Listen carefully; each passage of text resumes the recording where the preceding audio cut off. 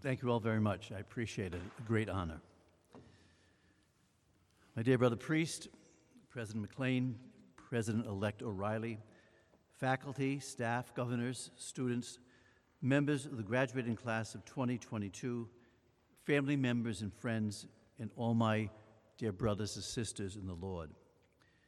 I'm deeply honored to have been asked to deliver the commencement address at this first graduating class of Thomas Aquinas at its Northfield campus. I would also like to thank Dr. Michael McLean as he takes his leave as president of the college for his exemplary service to Catholic higher education by promoting so effectively the Catholic intellectual tradition. Dr. McLean, in the name of the Church, I sincerely thank you for your accompanying generations of students in the pursuit of all that is good, true, and beautiful. May God bless you abundantly for all you have done for Thomas Aquinas College and for the Church.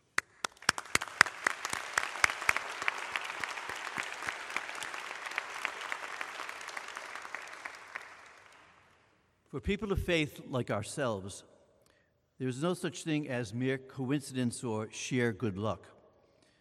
Rather, for people of faith, all that we experience as good and wholesome and holy comes from God's providential care and love for us.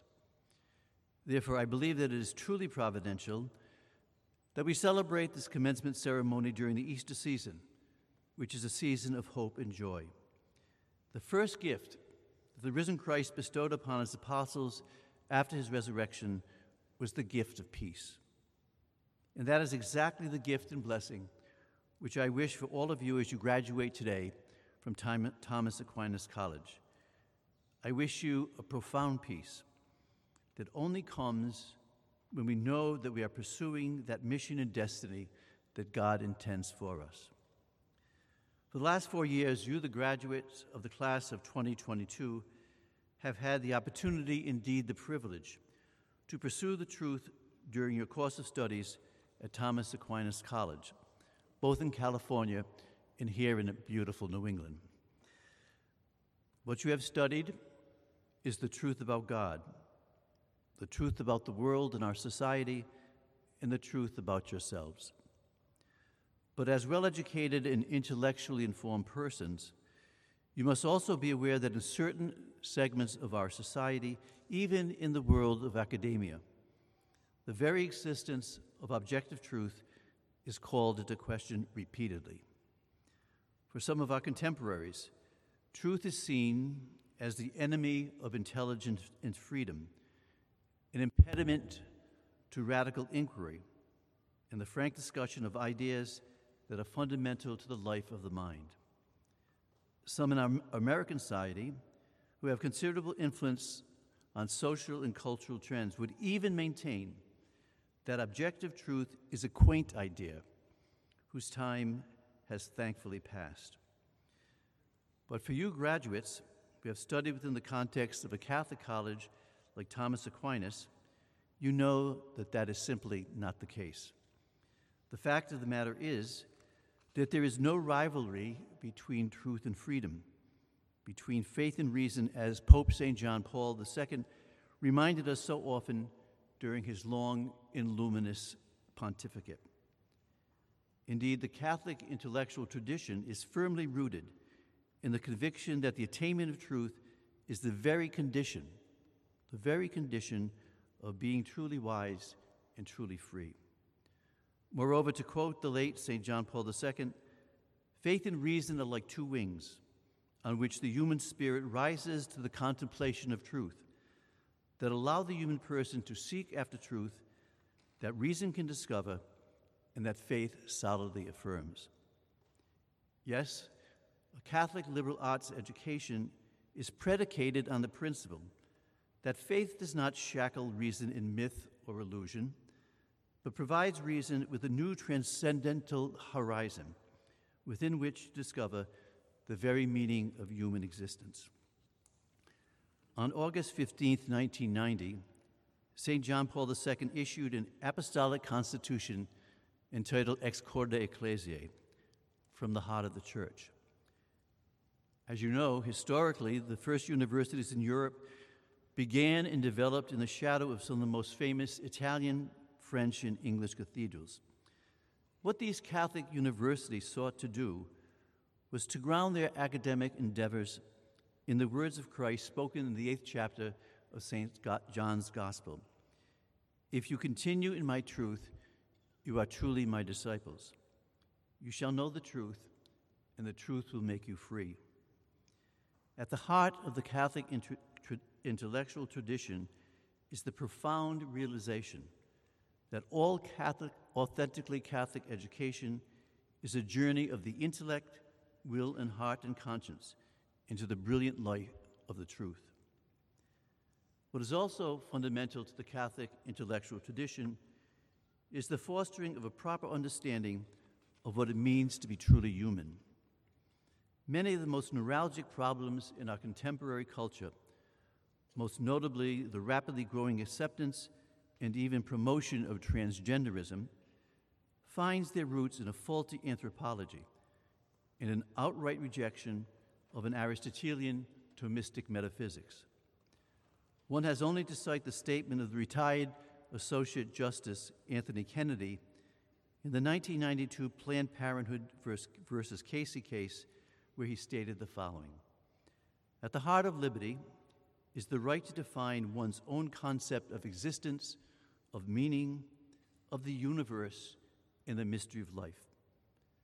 Such a statement demonstrates in a stark and disturbing way how the rejection of an Aristotelian Thomistic metaphysics leads to such blatant philosophical absurdity. One of the greatest contributions that Catholic education at all levels can make to our contemporary culture is to introduce into their curricula and then into the public square through an informed conscience a philosophically correct understanding of what it means to be human, which is to say, to clearly and without apology state the following: the human person is created in the image and likeness of God. There is an essential metaphysical difference between a man and a woman, and that all people have an inviolable human dignity that is not bestowed upon them by culture, society, or government, but by the creative hand of a gracious and benevolent God. John Cardinal Wright, who was the first Bishop of Worcester, where I now have the privilege of serving as its fifth bishop, stated shortly after the Second Vatican Council that a type of collective intellectual and moral amnesia had settled over the Catholic Church and by extension, over American society in general. The most evident indication of the truth of the Cardinal's astute observation is the rampant and insidious intellectual and moral relativism that has infected not only most of our secular universities, but also, sad to say, some of our Catholic institutions of higher learning. Emeritus Pope Benedict XVI, one of the most influential theologians of the mid-late 20th and early 21st centuries, has insightfully described this disturbing phenomenon as the dictatorship of relativism. The Catholic Church, particularly through its institutions of Catholic education, can help restore the public's understanding of fundamental metaphysical and moral truths about reality. This type of education is very important in countering the dictatorship of relativism in our American culture, because the firm acquisition of metaphysical and moral truth leads to true wisdom, as well as to a pressing desire to restore all things in Christ. My dear graduates, I firmly believe that Thomas Aquinas College is well equipped to prepare its students and to reclaim the intellectual and moral foundations of our culture, by means of which our recent popes have called it the promotion of the new evangelization. Here in New England, we are blessed to have several colleges that are authentically Catholic, that rigorously introduce their students to the Catholic intellectual tradition in a systematic way, based on a reading of the great books of Western culture.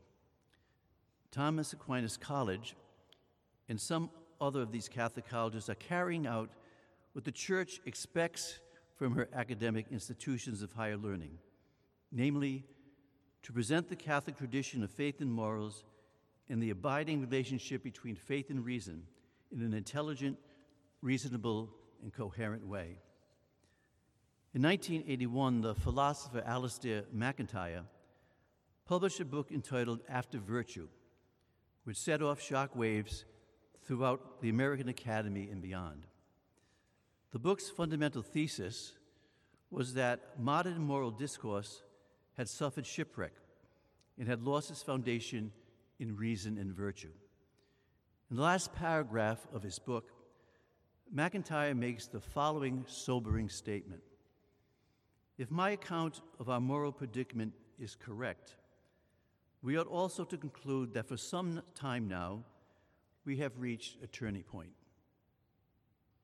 This time, however, the barbarians are not awaiting beyond the frontiers. They have already been governing us for quite some time. We are not waiting for Godot. We are waiting for another, doubtlessly a very different Benedict. What did St. Benedict, the founder of Western monasticism, do for Western civilization in the 5th century in Italy? Simply put, he withdrew from the political chaos and moral decadence of the declining Roman Empire to ora et labora, to work and to pray. But this initial withdrawal from the world was only in preparation to send forth Benedictine monks into Western Europe to share the fruit of their work, prayer, and study. Establishing monasteries and monastic schools throughout Europe, these monks sowed the seeds of the truth of the gospel, the good news of Jesus Christ, who is the way, the truth, and the life. And by doing so, Europe awoke as if from a deep cultural slumber. My dear graduating class of 2022, you have received an excellent classical Catholic education here at Thomas Aquinas College that has prepared you to be the new Benedicts of our contemporary American culture, something that our culture desperately needs at this time. But you may ask, but how do I do this? May I suggest the following. The most significant contribution that you can make in fashioning the uncharted future that lies before you is to undertake your life journey with that peace that derives from being grounded in living in the truth. Christ tells us, who are his disciples and friends, that we must be the salt of the earth and light to the world. This is a daunting challenge. What is Jesus really asking of each of us? I would suggest it's this. Jesus is asking us to transform our society and culture with the light of his gospel, so that you and I and our brothers and sisters in the human family might have life and have it to the full. But who is this Jesus who offers us such a gift if we follow him as friends and disciples? He is the truth of God made flesh. And if we remain rooted in him, we will know and love the truth, and the truth will make us free enough to embrace the future with confidence, free enough to celebrate life with joy and tranquility of spirit. So, my dear graduates of the class of 2022, do not be afraid. Do not be afraid to be the witnesses of Christ, who is the splendor of truth and the gospel of life. Do not be afraid to cast your nets into the deep waters of the salvific truth of the gospel. And finally, do not be afraid to be other Benedicts. So congratulations, dear graduates, and may the peace of the risen Christ reign in your hearts forever. Amen. God bless you.